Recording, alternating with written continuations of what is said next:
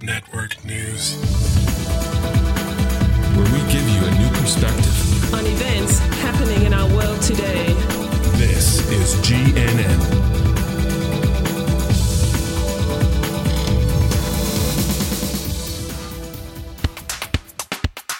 This is God Network News, episode 59.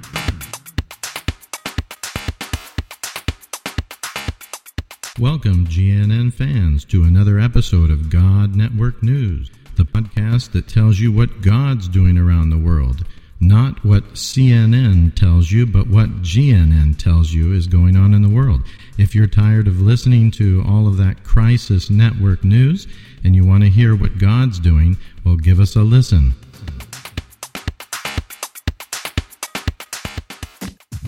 This podcast is proudly listed at podcastpickle.com.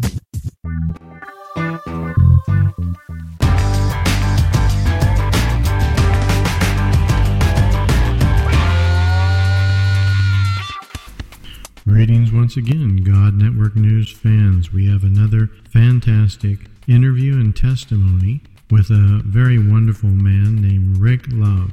And he is named correctly because he has a lot of love in his heart, and especially for Muslims.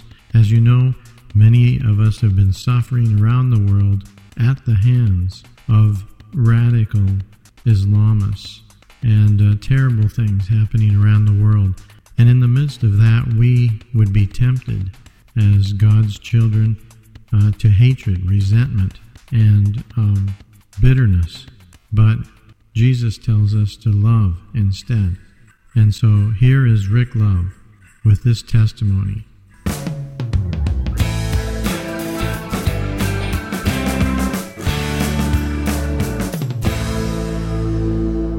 I was in a mosque recently with a group of Christians at a Love Your Neighbor dinner.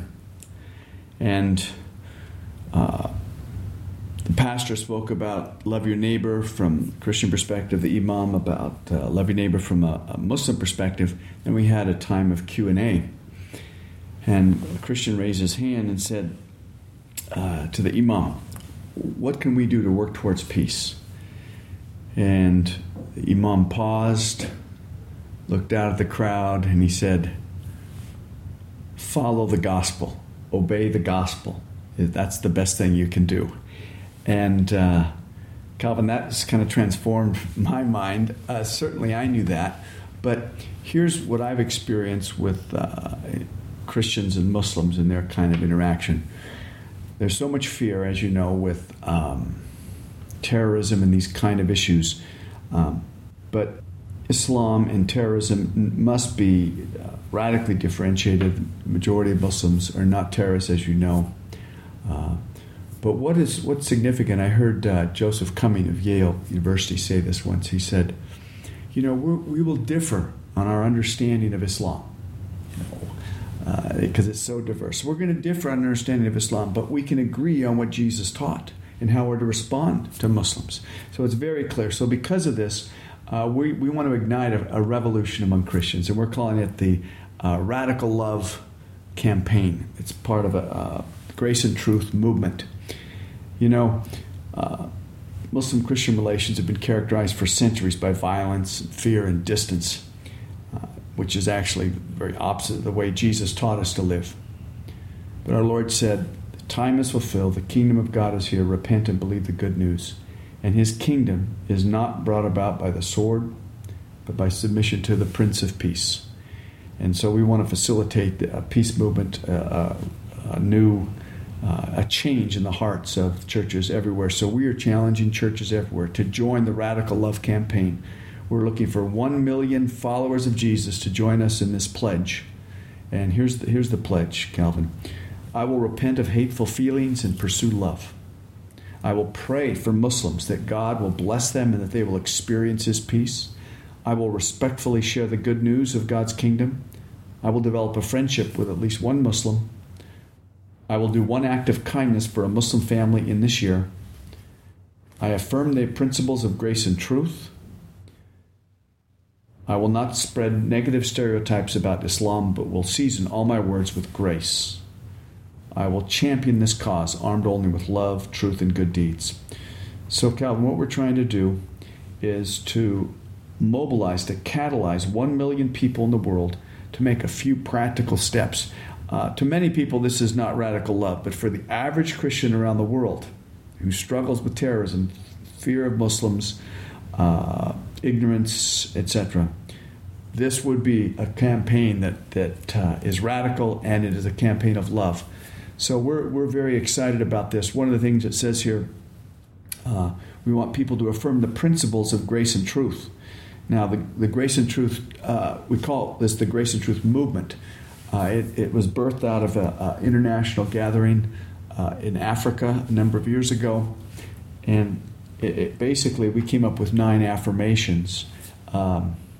I don't need to read them all now, but again, it goes back to the principle. We can differ on our view of Islam, but it's clear what Jesus taught. And so we're challenging people in the grace and truth document to, for example, to be Jesus-centered in our interaction. We want to be respectful and bold in our witness, peaceable and uncompromising in dialogue, but loving toward all, whether it's neighbors or even enemies. And I think it's clear, actually, that Muslims are not our enemies. And I think it's significant, though, that we're to love even our enemies. You mentioned once when you were describing this new movement that integrity in our witness was really, really vital. And that really hit me. That really struck me. I wonder if you could share a little bit more about that and how that fits in with this whole new love movement. Well, I think Christians all over the world either fear Muslims or those that are engaged with Muslims act as if they're on this covert mission and they have to be undercover for Jesus. And I just reject that. I praise God for anyone who wants to love Muslims and witness to Muslims, but I feel God is calling his people to greater integrity, authenticity, no covert mission, and no hatred, fear, and pulling back from Muslims, but engaging them in modeling radical love of Jesus. That's great. Christians or anyone who has a relationship of fear tends to dehumanize the people they fear, or the people they dislike, or the people they're ignorant of. And so Christians have dehumanized, have demonized. We make all Muslims into terrorists, and therefore we hate them or we're fearful of them. And that has been Satan's great scheme in any time in history, whether it's against the Jews, blacks in America, Native Americans, from around the world. Whenever there's been racial conflict or religious conflict, it's because we dehumanize and demonize the other, caricatures and these kind of things. And so a key part of the Radical Love campaign is to get people to make concrete little steps. I will develop a friendship with at least one Muslim. See, I think immediately organizationally, one of the things we do, we have, it's called a Peace Feast. We organize it so a group of people, and it's not just Christian, whoever would like to come, we invite them to a Muslim restaurant, a Muslim-owned restaurant. We work it out with the owner. We say, we're going to come in on Tuesday night. We call this a Peace Feast, and these are people maybe that are fearful of Muslims.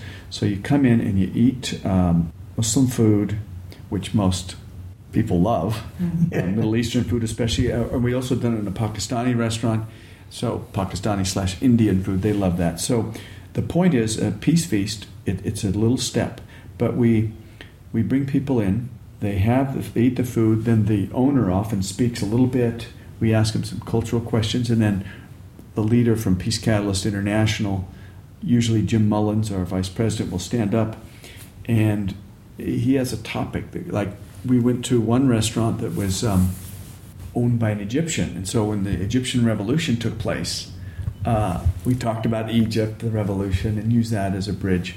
When we went to the Pakistani restaurant, we had a little quiz on Pakistan, how many people, and just to inform people of the country and to meet the owner and some of the workers there. So it's a very small step. People love it. And of course, because we go to these restaurants ahead of time, we want these restaurants to prosper. Jeremiah 29:7 says, "Seek the peace of the city where I've sent you." And so we see it, our role in Peace Catalyst International, seeking the peace of the city, trying to bless these restaurants, get people involved. So it is a peace feast. So that's one practical way. Another thing we do is what we call Love Your Neighbor Dinner. As I illustrated from the beginning of our conversation here, we get a church and a mosque together, and they discuss the theme of what is love your neighbor from a Christian perspective and a Muslim perspective. Then we have a meal together. Of course, the key is the meal. Breaking bread, getting to know each other. And when we've done those things, the first time we did a Love Your Neighbor dinner, our pastor was speaking about love your neighbor, of course, from a Christian perspective. And when he said, "And we have not loved you, we have not been good neighbors to you, will you forgive us?" He said that at the mosque. You could hear a pin drop. That just like the spirit just of peace came in, and then Muslims were so open. And later, the pastor's wife said this was an absolute watershed event for us. They'd never really met Muslims, and in this context, they could hear, they watched them pray. So those are just two of the things that we do. We have this peace feast, and then Love Your Neighbor dinner. We do another thing called Quick to Listen.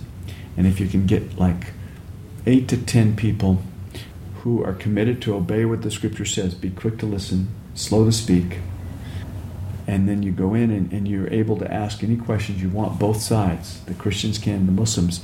And so the leader, our guy will go to the mosque ahead of time and talk to the imam and group and say, we both want freedom to ask these kind of questions, but we do it respectfully, quick to listen. We want to carefully listen and be respectful.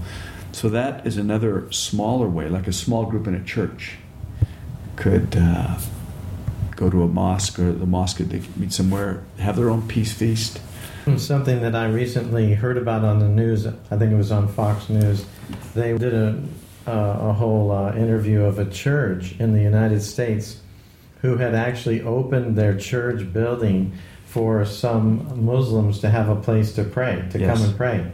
And I guess myself, I was so surprised at the somewhat negative feelings that people were expressing about, oh, how terrible that is. You're opening a sacred God's house to these, pagans or whatever, And I thought, wow, what a great thing, and what a great way to connect and to be able to share God's word. They're coming into God, into God's house there, and there's Bibles all around and all this kind of stuff. What a great opportunity. So I think those kind of things are really cool and should be done more, really. It's too bad, I think, especially in the U.S. in the last 20 to 30 years, there's been such a change through immigration, demographic change, and so all of a sudden we do have Muslim neighbors and Hindu neighbors and different ethnic groups.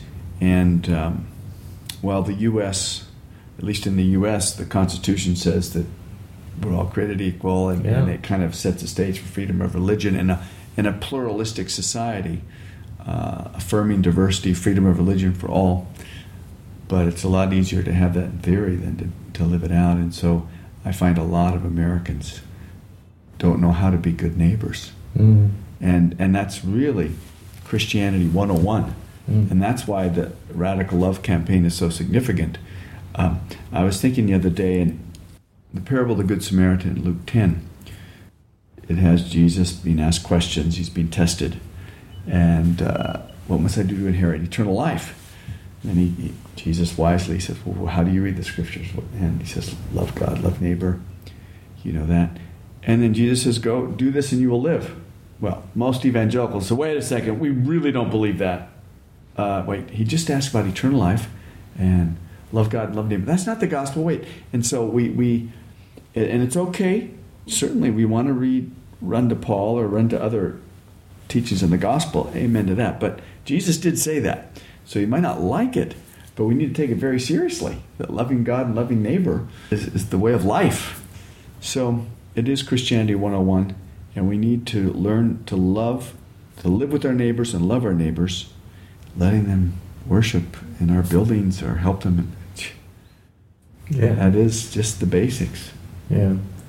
Yeah, this is great. I really love this message, and I was talking to someone the other day who had listened to you speak, and I was saying, since 9/11, and maybe before that, but certainly since 9/11, I haven't really heard anybody. I've heard a lot of messages coming out, and a lot of strategies and a lot of, how to deal with Muslims around the world and this and that. But I haven't heard too many people saying, let's love these guys into the kingdom. Mm-hmm. And I think that should be our first strategy. Mm-hmm. Like you say, this is Christianity 101. Yeah. And frankly, I think the devil really has no weapon against love. He really doesn't. I mean, God's love, real love, coming in that opposite spirit, so to speak, is going to knock down a lot of barriers that the devil has even been trying to bring up between us. So I'm really excited about this campaign and excited about what you guys are doing. And so you're planning on having a website up for this that we'll be able to go to? Well, basically, the campaign is going to consist of a number of practical things. We want to translate this call to action, some of those practical steps, into many different languages. We're going to have at least one promotional video, and then probably lots of little videos or YouTube selections showing different components of what it means to love. For example, there's little steps and principles, but we're hoping the promotional video can show very poignant acts of love by Christians maybe that have been persecuted or in different contexts. I heard a story of a woman in a Southeast Asian country who was a Christian surrounded by Muslims. Some Muslims were going to come and burn the church, and she stood in front of the church building. And she stood in front of the church building and said, "You will not burn this, or if you do, it'll be over my dead body." And with her boldness, they backed away, and then others actually came in, other Muslims then, the good Muslims came in and protected her. But it was a beautiful example. She was willing to lay down her life there, but what was significant is then her heart. She said, "I forgive them and I want to love them." So we want to have lots of stories of radical love. Some of these little steps are fine for people that don't know Muslims, but we want this to challenge people at all levels. So we will have many languages, a promotional video, many YouTubes. We will have a website, and our goal is to get the website up and have this thing translated and ready so that on September 11th, on the 10-year anniversary of 9/11, we can formally begin the Radical Love campaign. This will ignite revolution of love, and that's what happens when you follow the one who is full of grace and truth.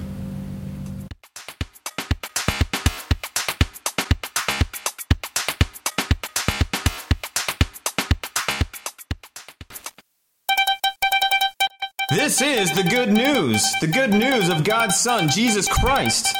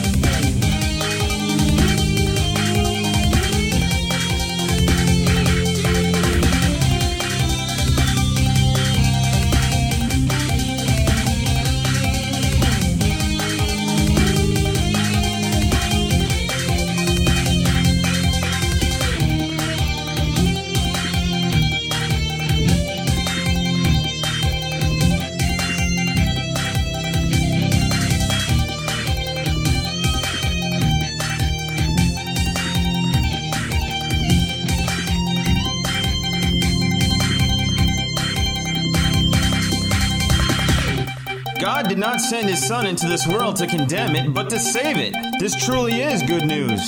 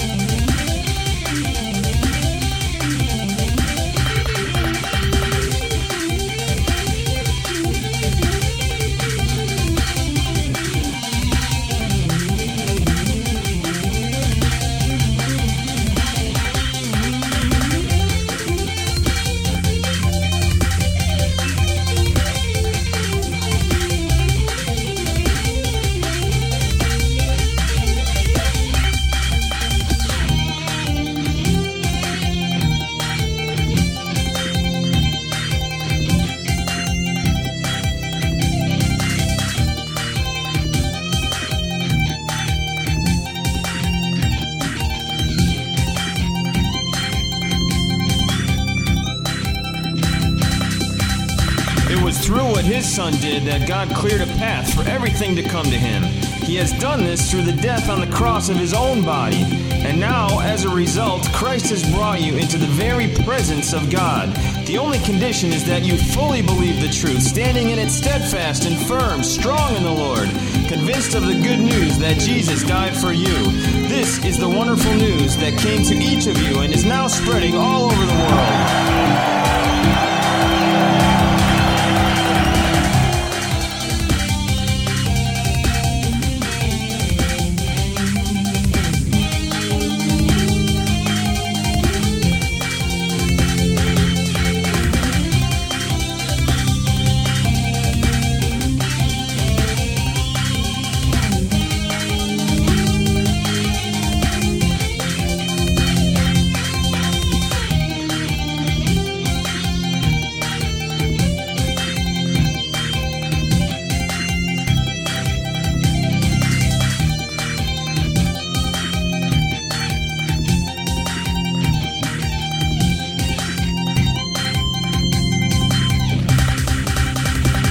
This has been and always will be the good news.